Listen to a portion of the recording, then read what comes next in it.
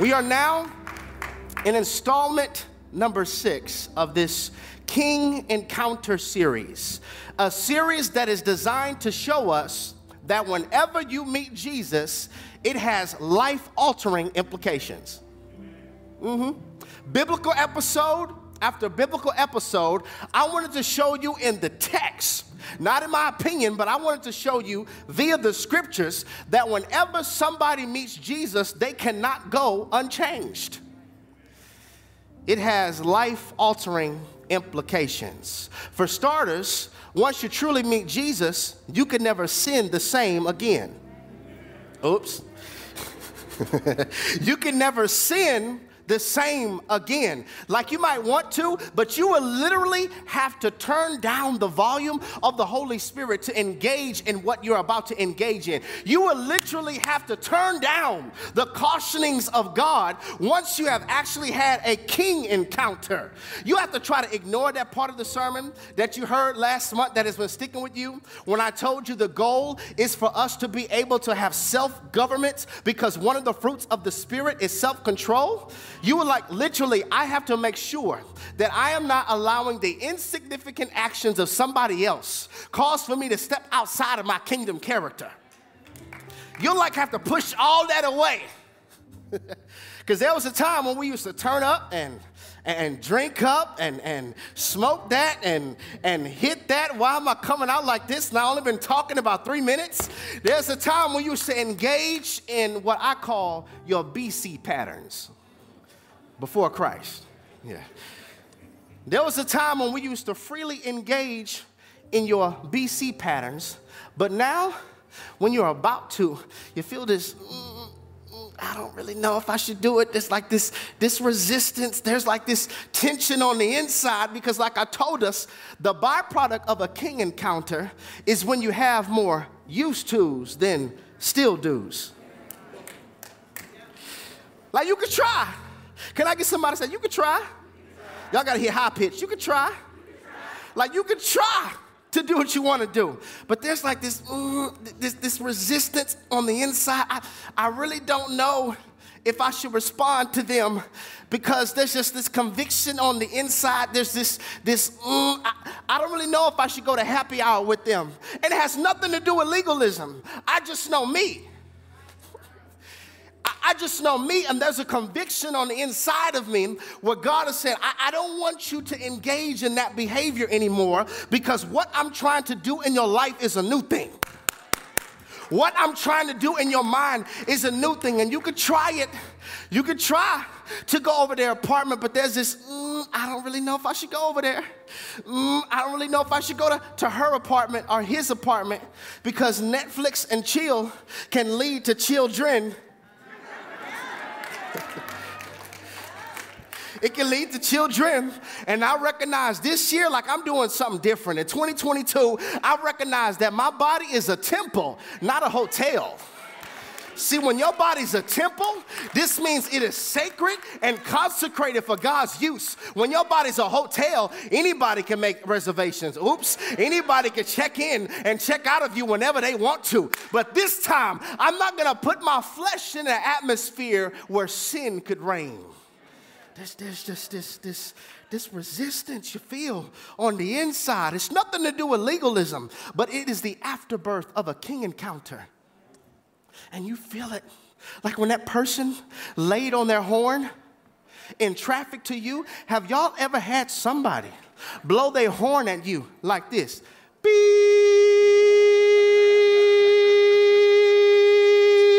beep, beep. And you're like, okay, you want to try me today. You want to talk about mamas. Okay, you want to try me today.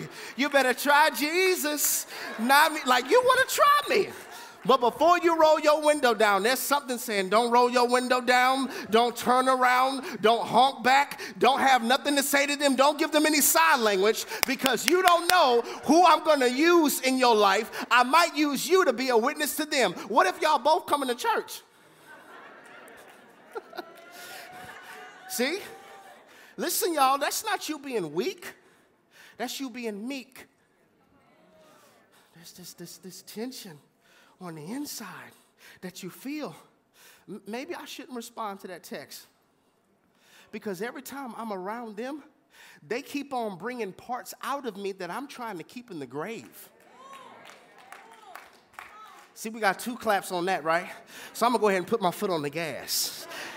It's just something about him that he seems to resuscitate things I thought were dead. See, there are parts of you thought were dead. They're really in a coma. And it just takes the right person. Is this too real? It just takes the right person to resuscitate your anger, the right person to resuscitate your lust, just the right person to resuscitate what I'm trying to keep in the grave. See, this is why I believe when David killed Goliath, he chopped off his head. Y'all read your Bible. Once the stone went kaput and Goliath's head, David ran across the field and chopped Goliath's heads off. See, I cannot stand like a horror movie or a scary movie, some psychotic serial killer that breaks in somebody's house. Like he's just terrorizing your whole family. You see him coming, you got this frying pan, and you waiting for them to come around the corner. And as soon as they come around the corner, bing, you hit them, they pass out, and you go over to your family. Are you okay? Are you all right? I love you so much. I'm like, no, hit him. Don't move. Stay over him. If you have a gun, empty the clip, pop, pop, pop, make sure he's dead. Wait till the police are there, because every single time, it's so predictable. I see these movies when y'all turn around, old buddy is gone. David's like, listen, I'm going to chop the head off Goliath because I'm not going to deal with this giant in another season. You got one fight with me, but I'm not going to deal with this giant in another season. Now watch this, y'all. Once he chopped off Goliath's head in Scripture is symbolic of authority. Right? Husband is the head of the wife, and Christ is the head of church, and Christ will step on the serpent's head because head is authority. So David was saying, this giant is not going to have authority over God's people any longer. I'm getting off my notes, y'all. I'm deviating away from my notes, but I just feel this. I feel like this is the season where God wants to raise up some giant slayers.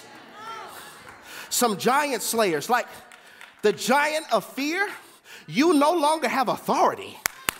You no longer will have authority over my decision making because I am a giant slayer.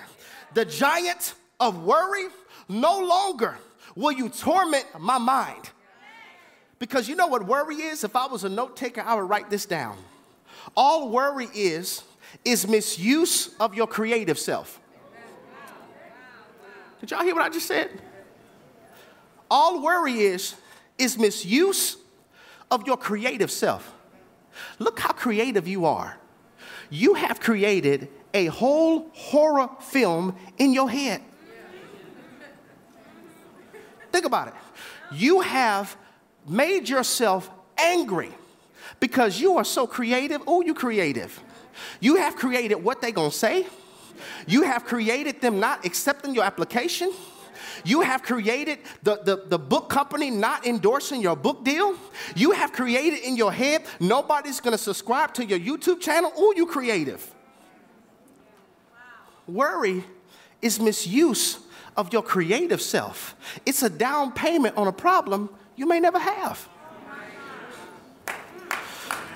Somebody, under the sound of my voice, you're a giant slayer. No longer will you have authority over my faith. No longer will you have authority over my mind. No longer will you have authority over my joy. No longer will you have authority over my peace. No longer will you have authority over my sleep. No longer will you have authority over my children. No longer will you have authority over my attitude. No longer will you have authority over my perspective. No longer will you have authority over my thoughts. Can I get somebody to say, I am? Y'all have to say it like you're trying to make a declaration to hell. You got to say it like you're trying to make a declaration over your life. Can I get somebody to say, I am a giant slayer? No longer will have authority over me and my life.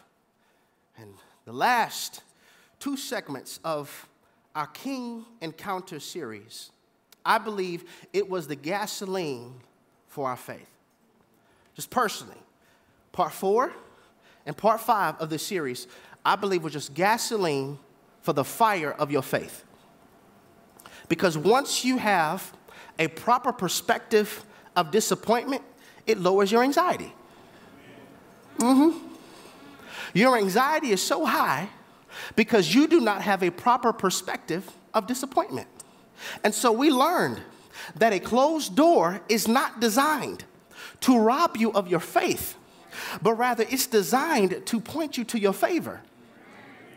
Like the favor of God is your tall assistant that can reach and get off the top shelf what everybody's reaching for, but they not favored for. Favor. So we had to recalibrate our minds so that we could see disappointment through a different lens. A closed door is a compass, not a verdict. And last week we came together and we talked about joy. I said, church family, God is speaking to us. He wants us to have joy. Joy in Him and Him alone. And I told us that joy is a byproduct of a king encounter. It is believing and knowing the simple truth, God got me. And the content that we have on today, like I'm loving how I'm seeing each particular installment of this series connect. It's like really letting me know, okay, God, you really are guiding this. The content on today, I wish I had it. In 2015, when I'm about to preach to you, I wish I could have came to an in-person service and heard what you're about to hear today. For those watching online, I wish there was some ministry I was aware of where I could have logged on and saw a woman of God or a man of God who keeps their ear to heaven because they want to hear, God, what are you saying? God, what is on your heart? God, what are you seeking after? What grieves your heart? What pleases your heart? God, what are you passionate about? I want to really know what God is saying. I wish I had somebody who loved me enough to tell me the truth, who will preach the unadulterated gospel, even if it costs them to get a dislike, for them to get an unfollow, or if it caused one of the biggest givers in the church to go somewhere else and stop giving. I wish we had people who weren't a slave to somebody's pocketbook. I wish I would have heard this message in 2015 because it would have helped me heal better. It would have helped me. I'm being transparent. It would have helped me recover better. And I was having this conversation with my wife throughout this week as I was preparing for this particular message. I said, you know, we have taught people, like the church has taught people how to steward their time. You've heard sermons like that before. We have taught people how to steward their money. We had sermons. We have resources. You know, church love talking about money. We've talked about that. We have had sermons that taught us how to steward our relationships. You need wisdom before you start revealing your vulnerable self to somebody. We've had sermons like that. I said, but Tanisha, why are we not teaching people? And why are we not talking about how do you steward hurt? Like, how do you steward pain? The icon of the Christian faith is a cross. Jesus says, bear your cross and follow me. Like the icon of our belief system is an instrument that's meant for a slow, agonizing, painful death. Back in Bible times, people weren't just wearing a cross as a symbol of hope. That was scary. That's like you walking around in the 1940s wearing a chain that has an electric chair on it. Why aren't we teaching people how to handle and how to steward pain? And what do you do when your pain is in partnership and collaboration with your purpose? Talk, Holy Spirit. How do I handle pain that God is using to make me fruitful? You trying to rebuke it. But the reason you're praying against this and it's not changing is because you cannot rebuke that which God is using as surgery. I know you want God to take it, but just what if God was using it? And how do we teach people that pain you steward? That pain you embrace. Don't try to understand it because it never makes sense while you're in it. It only makes sense once it's over. Like once it's over, then you can say, it was good that I was afflicted. But while you're afflicted, it doesn't make sense. How do we steward pain? Because pain and purpose are romantically involved. This is interwoven throughout the fabric of Scripture all day.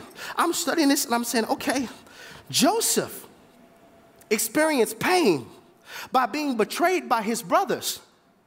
But that situation was the midwife for his destiny. Did y'all hear what I just said? Joseph experienced pain. He had to experience this. This situation was the midwife for his destiny because pain is the midwife of purpose. Why are we talking about this? I can give you more Bible. Ruth experienced pain by the death of her first husband. Everybody knows Boaz, but nobody remembers Mahlon. She was married before. When you lose a spouse unexpectedly, that hurts. But that situation was the midwife for her destiny because pain is the midwife to purpose. I can give you more Bible. Esther experienced pain when Haman was about to slaughter her whole family. But that situation was the midwife for her destiny because pain is the midwife for your destiny. Or how about, I don't know, Jesus. Jesus experienced pain on the cross, but that situation was the midwife for his destiny because pain is the midwife for purpose. So why aren't we telling people that when you follow Jesus, you're going to experience pain? Look, y'all, listen.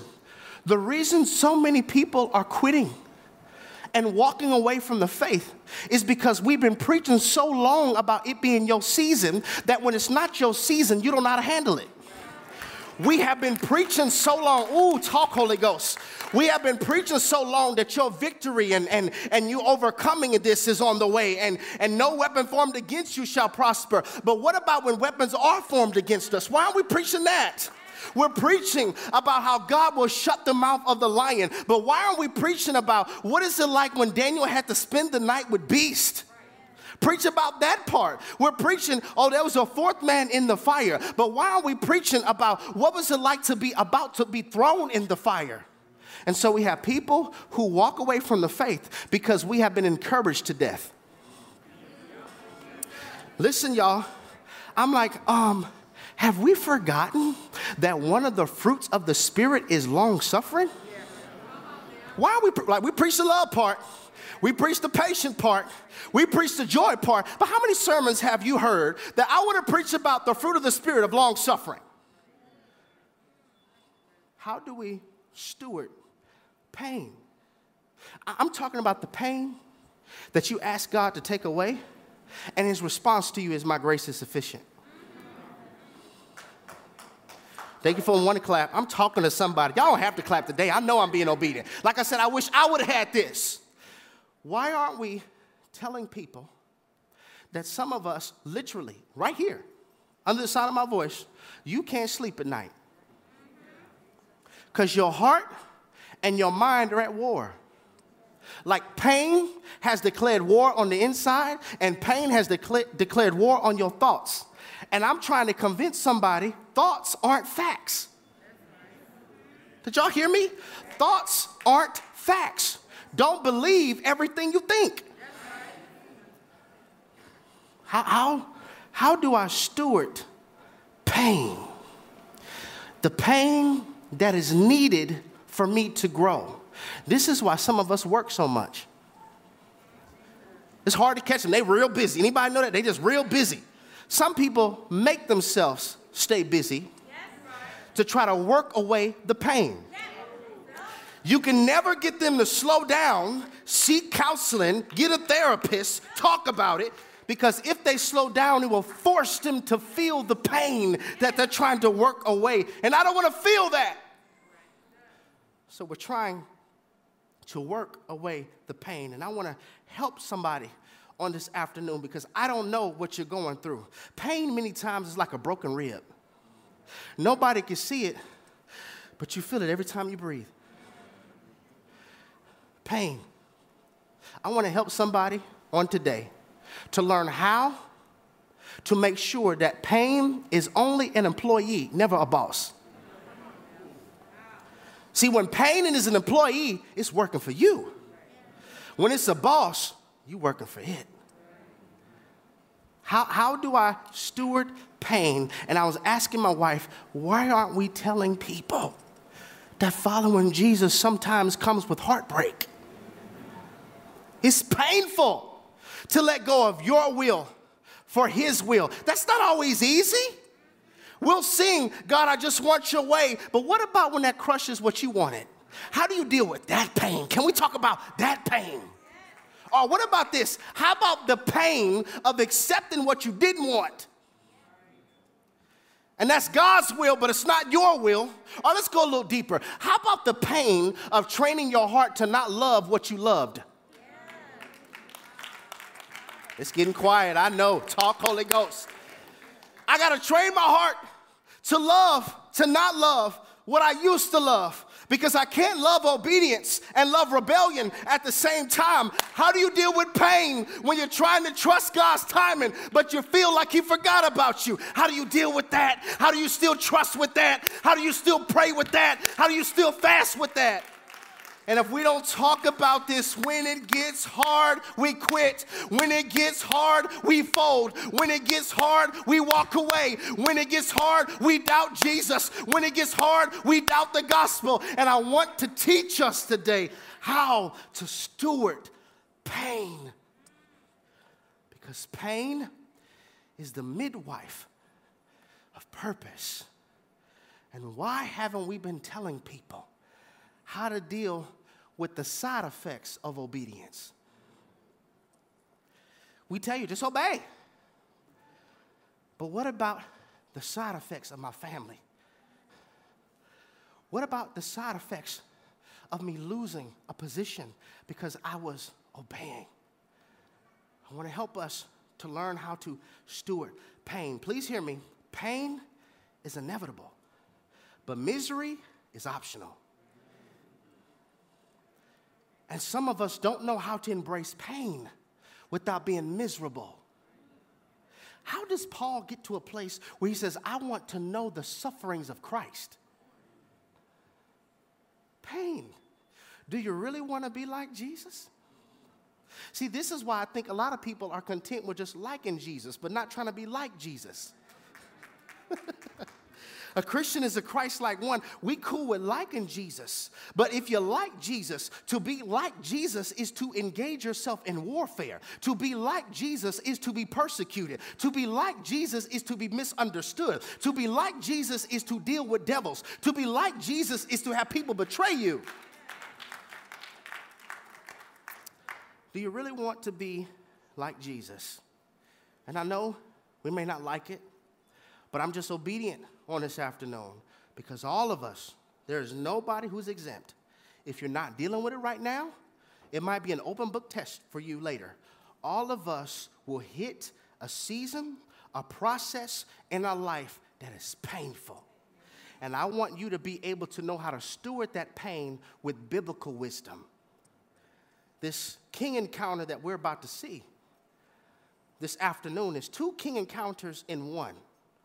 And I want you to focus on one particular character. I couldn't do hopscotch with this, so I want all of us to see this. In Mark chapter 5, verse 21. The Gospel of Mark, Mark chapter 5, verse 21. If you don't have a Bible, it's okay. You can see it on the screen behind me. Mark chapter 5, verse 21, it says, Now, when Jesus had crossed over again by boat to the other side, a great multitude gathered to him, and he was by the sea. And behold, one of the rulers of the synagogue came, Jairus by name, and when he saw him, he fell on his feet. Somebody say he's desperate. And he begged him earnestly, saying, my little daughter lies at the point of death.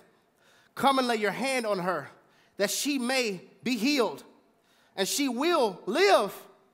So Jesus went with him, and a great multitude followed him and thronged him. Now a certain woman had a flow of blood for 12 years, and had suffered many things from many physicians. She had spent all that she had, and was no better, but rather grew worse. When she heard about Jesus, she came behind the crowd and touched the hem of his garment. For she said, if only I may touch his clothes, I shall be made well. Immediately, the fountain of her blood was dried up, and she felt in her body that she was healed of the affliction. And Jesus, immediately knowing in himself that power had gone out from him, turned around in the crowd and said, who touched my clothes? But his disciples said to him, it had to be so funny to be a disciple. His disciples said to him, like, Jesus, you see all these people upon you, bro. Like, what you mean, who touched you? Everybody's touching you. But look at this. And he looked around to see her who had done this thing. I don't want y'all to miss this. Everybody's touching him, but everybody wasn't touching him and getting power from him. Did y'all catch that? Jesus identified, yeah, everybody's touching me, but this particular touch was a different touch. This was a desperate touch. This was a faithful touch. He said, no, I need to figure out who's touching me. Y'all touching me, but somebody really touched me. But the woman, fearing and trembling, knowing what had happened to her, came and fell down before him and told him the whole truth. And he said to her, daughter, your faith has made you well. Go in peace and be healed of your affliction. While he was still speaking, some of the rulers of the synagogue's house who said, your daughter is dead. Why trouble the teacher any further? The most seldom preached part of this biblical narrative usually orbits around the woman. How many sermons have we heard about this woman with the issue of blood? And I get it. It's powerful. She shows us that there is a miracle between radicals. There's a marriage between radicals and miracles. It seems like in Scripture, the more radical a person was, the bigger the miracle was. Like, she's not even supposed to be out here. She's breaking laws and Mosaic customs. She's supposed to be inside somewhere because she is ceremonially unclean. She doesn't have a right to touch Jesus, yet alone a rabbi, and she's a woman touching a man. But she got to this place where she says, I don't care what people think. I don't care about the rules. I don't care about the laws. I'm going to be radical. I wonder, is there any radical people in the house? Radical. I don't understand it, but I'm still going to be radical. I don't like it, but I'm still going to be radical. It's uncomfortable, but I'm still going to be radical. Because when God blesses me, it's always so that I could fix, not so that I could flex. Radical. Whatever God gives me, I'm going to be radical with it. The most seldom preached part of this particular text is always about the woman with the issue of blood. I'm like, did y'all forget Jairus was there too? Like, after all of that happened, at the end it said, and Jairus the ruler. So Jairus was standing there waiting on the sideline while all of this is going on. Now Jairus is a ruler of the synagogue. So we could come to this conclusion that Jairus had to hear a lot of sermons in his day. A lot of good sermons, a lot of bad sermons, a lot of soporific sermons. That means something so boring that it makes you fall asleep. Hopefully none of y'all doing that in here. He heard a whole lot of sermons in his day. But I believe once Jesus went up to the podium, like part one of this series, Jairus was like, this one's different. Can I get someone to say, this one's different? I never heard nobody come up to the pulpit and a demon holler out in the middle of service. This dude is different. Remember, he's the ruler of the synagogue, meaning he hears preaching all the time.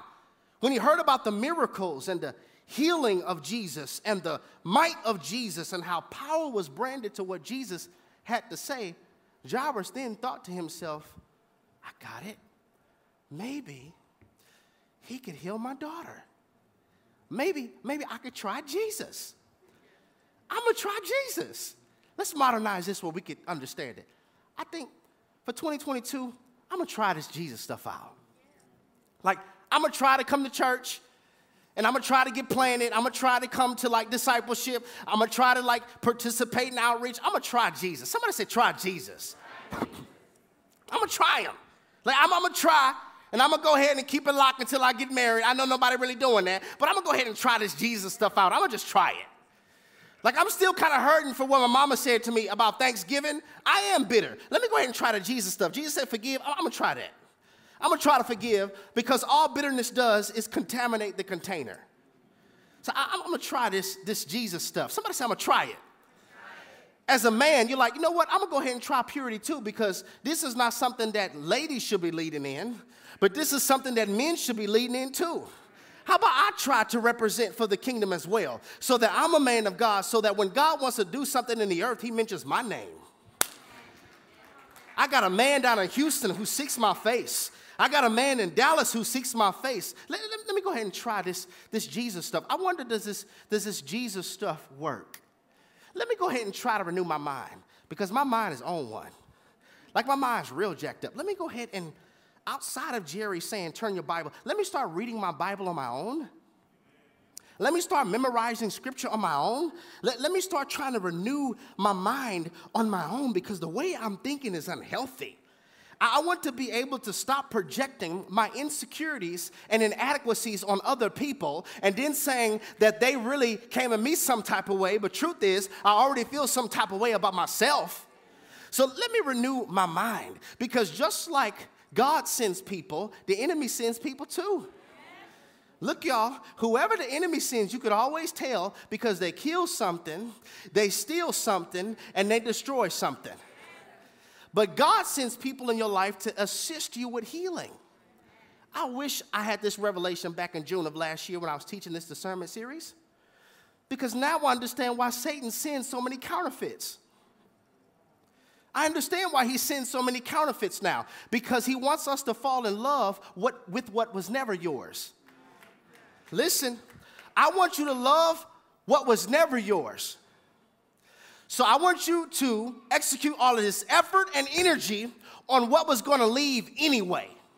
So by the time God sends you what is yours, all your grace left with what wasn't. I get it. I get it. I'm going to try this Jesus stuff, and I'm actually going to seek God's face. Jairus told himself, this Jesus might be able to help with my daughter. And then he went home and told his family. I know he told his family because verse 35 of our foundational text, it says, some came from the ruler of the synagogue's house. You ever told the right plans to the wrong people?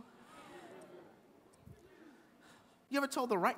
Like these people said, hey, your daughter is dead. Why trouble the teacher any further? You know what they were saying? What you thought was going to work didn't. Why keep praying? Why trouble Jesus any further? Like you thought this was going to happen? Why pray like that? Why fast like that? Why are you going to that church on Sunday and Wednesday? This Jesus stuff doesn't work. Why trouble yourself with that? Sometimes pain will reveal your friends. See? I wonder would Jairus have known the condition of his friends if his daughter wouldn't have died. And do you have people in your life when you suffer tell you, well, why do you keep giving? Why do you keep praying? Why do you keep seeking Jesus like that, baby? Why you just trust the universe? Just trust your sign. I'm like, you can't follow you can't follow zodiac signs and the Holy Spirit. Pick a struggle. You gonna struggle with the Holy Spirit renewing you, or you gonna struggle with trying to believe something that was false? Pick a struggle. Why trouble him? That stuff doesn't work. And I'm trying to get us to see that God doesn't see how we see. When he allows pain, God always sees what this is gonna produce. Y'all listen, God never sees how we see. They saw David as a shepherd. God saw David as a king. They saw Sarah as barren. God saw Sarah as the mother of a nation. They saw Ruth as a Moabitess. God saw Ruth as the mother of the genealogy of Jesus. They saw Noah as a fool. God saw Noah as an ark builder. God sees things in different ways than we see. And Jairus had a plan that he thought would work. And I wonder how many of us in the sacred sanctuary and watching online, you have a plan and you told God your plans. Which one is it, y'all? Are you telling God your plans, or are you seeking his face to discover his? The reason you're so frustrated is because you're asking God to bless what was not his plan. And how do you handle that pain when you thought that this was from God, but you discovered that it was from you? Pain. Jairus had a plan. Look at this, y'all. Verse 23 of our foundational text, it says, and he begged him earnestly, saying, my little daughter lies at the point of death. Come and lay your hand on her that she may be healed. Look, y'all, and she will live. So Jairus' faith is not on trial. He didn't say, yo, Jesus, come lay your hand and she might be all right. He said, Jesus, lay your hand and she will be healed. And this is what messed me up this week. Verse 24, it says, so Jesus went with him. I said, God, why is that sticking with me? So Jesus went with him. Come lay your hand on my daughter and she will be healed. I know she'll be well. And Jesus went with him. Jesus never said he was going to heal Jairus' daughter. He just went with him. Jesus knew you are about to experience something so painful, a pain that no parent should ever feel. And I'm not even going to tell you the information about what's about to happen in your life. I'm going to just walk with you through it. Are y'all hearing me? He says, come lay your hands on her. She'll be healed. And Jesus just goes with him. What do you do when God leaves out pertinent information? He never tells Jairus, we're not even going to get to her before she dies. I know your heart's about to be broken, but I'm going to walk with you through the pain. You can't birth anything without experiencing pain.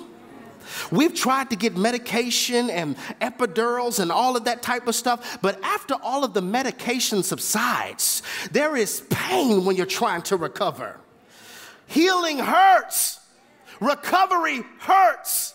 And there is something that God has put on the inside of you, and there is something that God has put on the inside of me that you're supposed to give birth to, but giving birth hurts. Labor pains hurt. Becoming hurts. Recovery hurts. Evolution hurts. And if I can get you to focus on the pain, you'll never birth the baby. What is God trying to get you to birth, but you stop pushing because it hurts? What is God trying to get you to give life to, but you stop pushing because of the pain? You can't birth anything without pain. And why aren't we telling people the truth? That you are going to experience pain by following me. But the pain is critical and necessary for your purpose. I want to speak around this thought for a few moments on this afternoon. Part 6 of this series, When It Hurts. When it hurts. I remember my honeymoon phase with Jesus. I'm on fire. I'm breaking my Young Jeezy. I'm breaking my Tupac. And I'm breaking my Lil Wayne. I'm on fire. I'm excited. I ain't listening to this no more. I'm not listening to this no more. Jerry, you coming to the party? No, I'm coming to church. I just remember the excitement. And I remember like back in 2009, it was totally different now. But I experienced the era where like Christian hip hop was like lit. Like we would go to like a Lecrae concert or a Trip Lee concert, and I had the whole youth ministry, and we all in the concert. I'm unashamed, yeah. Everybody unashamed. Out in the parking lot, people holding hands and reading the Bible. I'm seeing prayer groups over here and prayer groups over there. I'm talking about teenagers and 20-year-olds. I was like, yeah, I'm gonna be a Christian, for real. I remember the honeymoon phase, but I remember in 2015, you a Christian pain. See, some of us have no clue what I'm talking about because you're not sold out yet. When you're sold out, there's a pain. When you won't compromise even for your mama, even for your daddy, even for, oh Lord, sometimes even for your spouse. I think one of the hardest things is for two non-believers to get married. One gets saved and the other one's not. Because now you're looking at, okay, this is what love is. This is what grace is. This is what mercy is. And they just still going off what culture says. And so now I'm trying to execute godly fruit on somebody who's not godly. Now it makes sense why we should get premarital counseling. Now it makes sense why we should seek accountability so that both of us believe the same thing versus I discover along the way. Now listen, don't misconstrue what I'm saying. I'm not saying that God can't do something wonderful and it just bloom and blossom, because he does. I know several couples like that. But God has an original kingdom agenda. And his original kingdom agenda is a daughter of the king and a son of the king come to the king to give the king glory. That's why we're together. I know culture doesn't preach that, and I know that's not what we think, but that's how it's supposed to be. We both love Jesus. And then on the outside of that, just because we both love Jesus doesn't mean we're both compatible. You could have a different assignment than me. That's cuffing season. Y'all go back and binge that. How do I steward this? I want us to say this confession because I felt it when I was making it.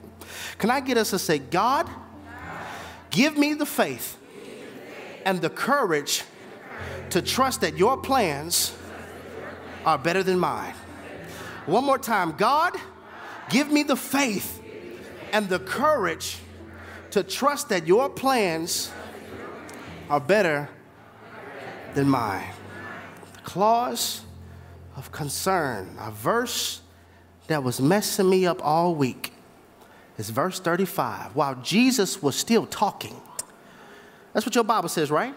While he was still speaking. So I'm thinking he's speaking to the woman. While he is still speaking, somebody from his house, from Jairus' house, comes along. That Jesus stuff don't work. Your plan doesn't work. Why trouble the teacher any further? And I wonder if there's anybody in the house on this afternoon that you have gotten to this place where you feel like, why keep doing all this Jesus stuff? My dreams have never got off the runway and became airborne. Why try all of this Jesus stuff? I'm praying, I'm fasting, I have sought God year after year, and it seems as though this pain won't leave. Why trouble the teacher any further? I'm praying for God to heal my marriage. I want it to leave this stale, boring, unfulfilling place, but it's like our covenant is just parked in the parking lot of stagnation and pain. God, what's the point of all this? Why trouble the teacher any further? I want you, for the next few moments, I know that this comes off a little unorthodox and unusual and maybe even anomalous, but I want you to forget your title for a second. I want you to forget that you're a first-time visitor, that you're a part of the choir, that you claim to be a Christian. I want you to forget that you're working in the audio ministry, that you're a greeter, that you're an usher. Leave all of your religious titles at the door.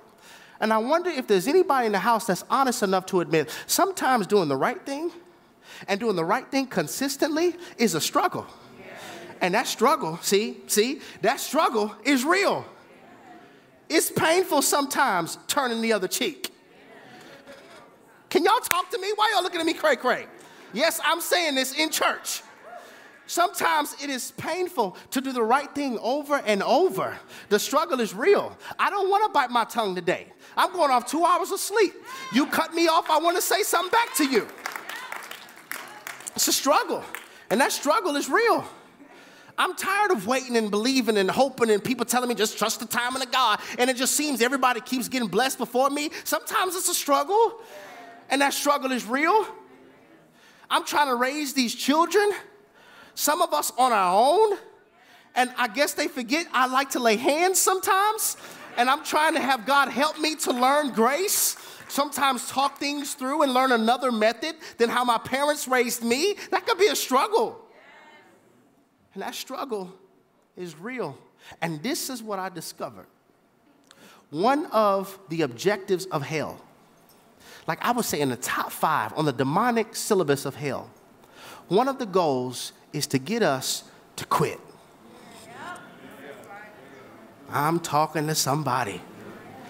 One of the goals, I don't know what number it is, but I'm pretty sure it's top 5 on the demonic syllabus. The goal is to get you to quit. It's too hard. Quit. They don't appreciate you. Quit. He didn't put the lid back on the toothpaste. We just came out of counseling from our marriage counselors. Quit. Quit. Nobody showed up. Quit. You just started your YouTube channel. You got 3 subscribers. Quit. Nobody's watching you. You posting. Nobody's coming on your live. You're on there like, yeah, I'm going to wait for people to get in the room. I'm going to just give it a few more moments. Praise God. Praise God. Y'all share this. Praise God. I have a word. Praise God. Praise God. Praise God. Just a few more moments. Nobody else coming in, bro. Nobody's coming in. So quit. Quit.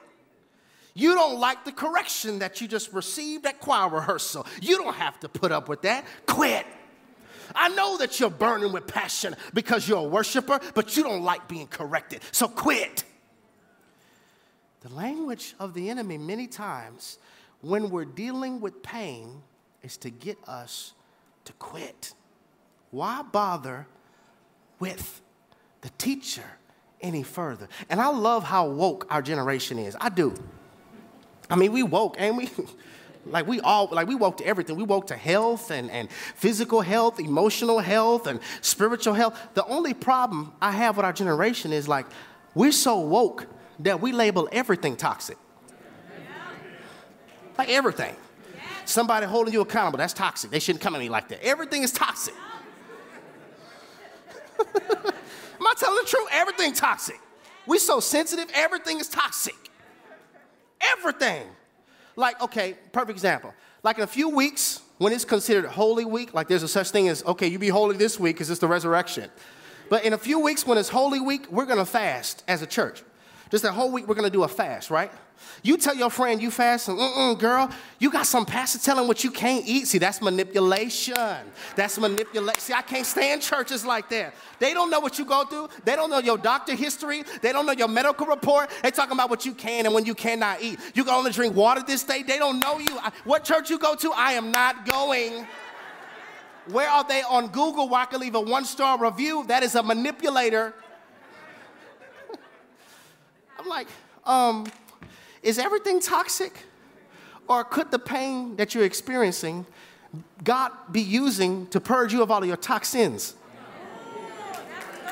See? It's toxic. Or could it be showing you your toxicity? And God is using this pain to show you your attitude's still there? Mm-hmm. You haven't forgave her like you said. Why your eye twitching like that? You haven't forgave her. You haven't.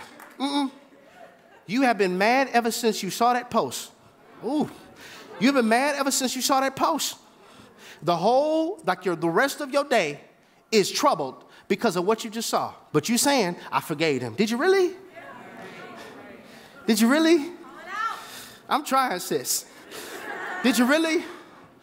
What if God is using the pain, not because it's toxic, but to show you there are a lot of toxic things in you? When you detox, it's for the purpose of getting toxins out. And it's painful, but it's getting the toxins out. Pain is the midwife of purpose. And see, this is why I did this discernment series. Because a lot of us can't discern pain that's yours versus pain that's theirs. Oh, I'm trying to help somebody. Because there is a pain due to your choices. There is a pain due to what you wanted to do. And there's a pain that God is using for what he wants to do. But when I'm not healed and when I don't have discernment, I'll carry all of the pain. Where's Miss Flowers at? Come here real quick, baby. I want to show y'all this. You just come stand right here until I want to show this illustration. Y'all clap it up for my beautiful wife. Come on up here with your pink pants on. Happy Valentine's Day to you. So you can just stay right here real quick. Look, when you can't discern your pain, you can sit, stand, doesn't matter. I'm using just 1 second. When you don't understand your pain, you'll be carrying baggage that really doesn't even belong to you. See what I'm saying? Because you have become a pain hoarder. Like you hoard pain. Some of us have gotten so used to pain that we expect painful things to happen. And so when you don't have discernment, a lot of us are walking around like this, carrying pain. But when you begin to have discernment, you can recognize, hold on a second, this is mama's pain. Man, this is how mama viewed herself. And mama is viewing me through how she views herself. And I have something called lethal loyalty. I'm trying to be loyal because she's my mama. And I want to honor my mama because I know honor your parents in the Lord, for this is right. But this is mama pain. I don't have to be talked to like this. I don't have to put up with this. And now I'm walking around heavy. And once you have discernment, God will show you that's not even your pain. Y'all clapping, but I'm still carrying baggage. I'm still carrying baggage, and some of it is not yours. And I preach passionately to show you that maybe, could it be that this particular pain that you have, this is your ex pain. You have never forgot what he said to you. You have never forgot what she said to you. See, the thing about scars tell stories. You can forget good things, but you remember a scar. My ex said I was too goofy. So now you try to be serious. You laugh and I'm serious, trying to alter how God wired you because of somebody else's opinion. Not fact, opinion. Can I get somebody to say opinion? This is their opinion. And so now everybody I meet, I say, they so goofy. Because now I'm viewing them of the pain that they gave to me. What about church pain? The pain that I got from a bishop, from an elder. Women, y'all ain't sleep too, from a praying grandmother. Yeah, they gossip too. Once you heal, you discover that this is not even my pain. So I can let that go. And I need discernment so that I could discern what pain is purposeful versus what pain is insubstantial. What pain do I need to steward because of who I'm becoming, and what pain am I carrying that's not even mine? See, now this is the crazy thing, Ms. Flowers. I've discovered, come here real quick. Sometimes people have so much baggage. They have so much pain on them. And they carrying so much. And they meet somebody and they're like, ooh, thank God. Just hold that side, just hold that side. Just hold it. They're like, thank God. I don't have to deal with that weight as much anymore. Thank God. I got somebody who's a ride or die. Like I'm trying to label them a person so that they'll feel bad if they drop me. Y'all ever had that happen to you? Like, I thank God for you. I thank God for you, sister. I thank God for you, brother. But really, she's starting to get heavy because I'm so heavy. Wow. And so what happens is she gets the wisdom that, okay, I need to pray for them and love them from a distance. So drop this. So now you go ahead and sit back down. So now, when we don't have discernment, I'll say that she dropped me. I got abandonment issues. I got trust issues because they dropped me. I thought I could trust them, but they dropped me. What if you didn't even know how heavy you were? See? See? Ooh, y'all online, y'all hear I go into golf claps real quick? What if you don't even know how heavy you are? Can I tell y'all something? Are y'all ready for this? The reason some people are so mad at you because you're loving from a distance is because they now experience that you were their umbrella. Okay? Listen, they now are dealing with the baggage that they have created. And you were blocking them from getting wet from a storm that they conjured up. And so now I got a problem with you because you making me deal with all of my baggage. Now look, Don't clap too hard because some of us are like that. We have so much luck. I don't know why we always think it's them. Sometimes it's us. Like it's you, it's me, oh Lord. You are heavy. Every time I talk to you, you are heavy. And I want us to see that when you can heal and have discernment, I don't have to carry all of this. But there is a pain that's essential for my becoming. There are things that the Holy Spirit has packed on the inside of here that I have to wear where I'm going. And if I travel without the pain, I won't be able to be dressed for my future. But there's something that He's put in here that's going to teach me grace, that's going to teach me mercy, that's going to teach me gratitude, that I need to learn how to carry this.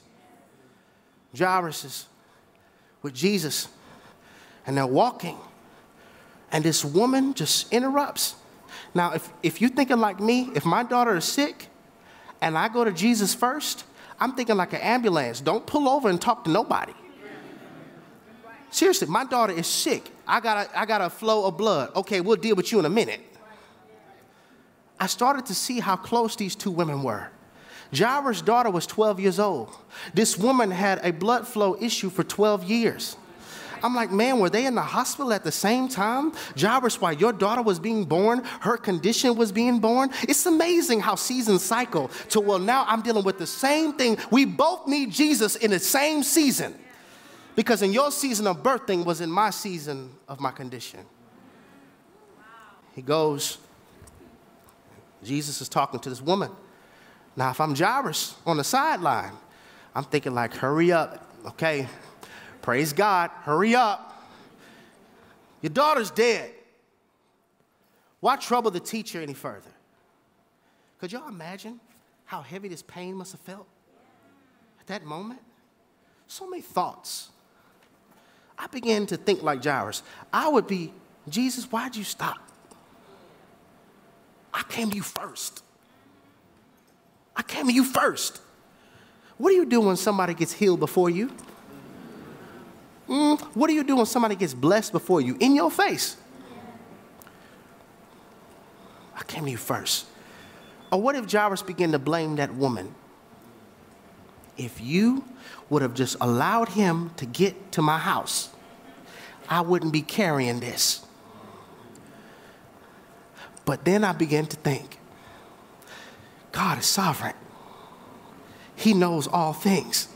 So this means when Jairus first came to Jesus and told him that my daughter is sick, Jesus knew she gonna die before we even get there because he's sovereign. And so then I begin to think, what if God uses pain to introduce another dimension of who he is to us? Because you came to me, Jairus, because you want me to be a healer. But I'm going to delay because I want to show you I'm not just a healer, I'm also a resurrector. Did y'all hear what I just said? What if your pain God is using to show you other dimensions of himself? Now it makes sense why he told Moses, I am that I am. I'm not just confined to being a healer. I might be, I am your provider. And then I might be, I am your waymaker. And then I might be, I am your savior. And then I might be, I am your redeemer. And then I might be, I am your comforter. And then I might be, I am your protector. And then I might be, I'm your provider. Don't confine me. So the pain is used to introduce another dimension of who I am. Now look, verse 36, and then I'm done. I'm going to get out your way. Verse 36, overhearing what they said, Jesus told him, speaking to Jairus, don't be afraid. Just believe. And this tripped me out. Verse 37 said, he did not let anyone follow him except Peter, James, and John, the brother of James. Did y'all just remember the Bible said there was such a large crowd that they were thronging him? So Jesus was like, all right, everybody, y'all can't see this one. Ooh, this would have messed up our generation because we like to post stuff. It's like all these crowds, y'all can't see this. What I'm about to do in Jairus' life is going to require for him to have a season of obscurity where it's just me and him. You can't post this. You can't brag about this. All crowds. And it said that he had everybody leave except Peter, James, and John. I'm like, Jesus, what about the other 12? Like, what about the other 9 disciples? What about them? Y'all leave. This is the Jesus nobody likes to talk about. The Jesus that evicts people. Look at this, y'all. Verse 38, it says, when they came to the home of the synagogue leader, Jesus saw a commotion with people crying and wailing loudly. He went in and said to them, why all this commotion and wailing? The child is not dead, but asleep. But they laughed at him. Now, y'all look at this. This is the Jesus that we don't preach about. Look at this. After he put them all out. Did y'all see that? Y'all say it with me. After he put them all out. Who does God have to kick out so something can get up? Y'all seeing this? Thank you for standing up, sis. I felt that one too. What does God have to kick out so something can stand up? I'm thinking, my God, you kicked out the mama, you kicked out the friends, you kicked out the kinfolk, you kicked out the funeral directors. We don't view Jesus as the God who kicks out. Sometimes Jesus said, what you want me to do? They got to go. They got to go. Here's your bag, bro. You got to go. You got to go. He put them out and took the child's father and mother and disciples who were with him and went in where the child was. He took her by the hand and said, Talitha Kumi, which means, little girl, I say to you, get up. Immediately, the girl stood and began to walk around. Look at this, y'all. She was 12 years old. The Bible's always intentional. At this, they were completely astonished. And this is, if I can say how I want, this is the most absurd instructions out of the whole story. He gave strict orders not to let anyone know about this and told them to give her something to eat. We were in the crowd, Jesus. We all heard your daughter's dead. Everybody was crying and wailing. We all knew that she was dead. You all kicked them out and you tell them, don't tell nobody? Isn't it going to be obvious that she got up? I want us to know when God does something in your life, you don't have to post it. Everybody just going to see that bad boy walking. They just going to see your favor back. They just going to see your joy back. You don't have to post it. Don't tell nobody. Just tell them, look. Can I get somebody to say, look at what God did. Look at what God did with my mind. Look at what God did with my peace. Look at what God did with my heart. Look at what God did with my joy. Look at what God did with my faith. I don't have to post about it. You're going to see it walking.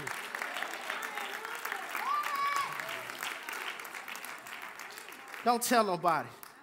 They're going to be able to tell.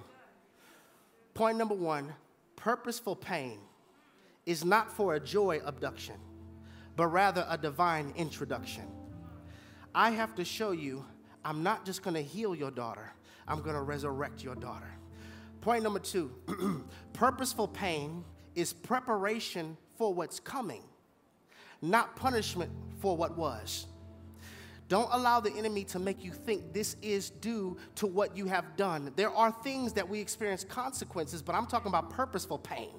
Pain that you don't know why this is happening. Could it be pain that God is using for your purpose? Point number three, purposeful pain teaches you what pleasure never could. It teaches you a gratitude, a grace, and a favor that you never ever knew that you could experience. And last point, purposeful pain is the gym membership for your faith. It gives your faith some muscle. Can I get y'all to flex on them real quick? Can I get you to flex? I don't care if you have flab. Just flex. Hold it up. Don't be ashamed. Hold it up.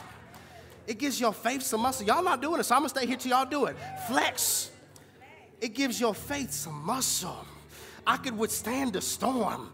I could withstand a trial. I could withstand a heartbreak. I could withstand a hardship because that pain gave my faith some muscle. If you're working out and you're not sore, you're not doing it right. But if you want to build some muscle, if you want to be able to get some power, if you want to be able to increase your anointing, if you want to be able to flex on them, I need God to help me steward my pain.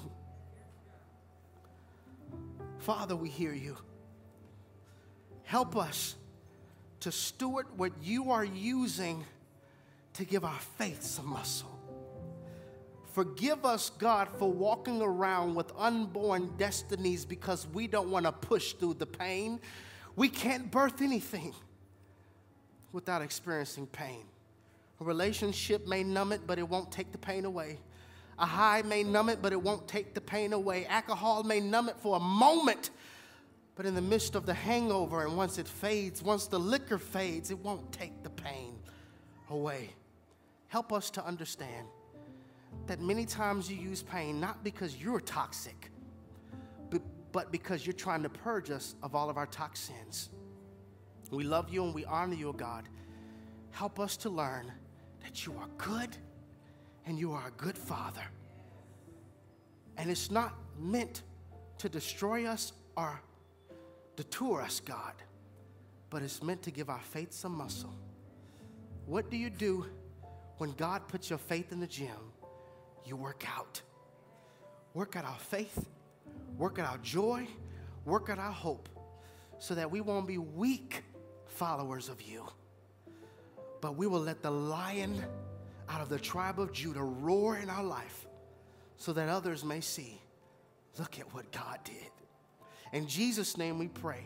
And everybody who agrees to that prayer would just say amen in the house.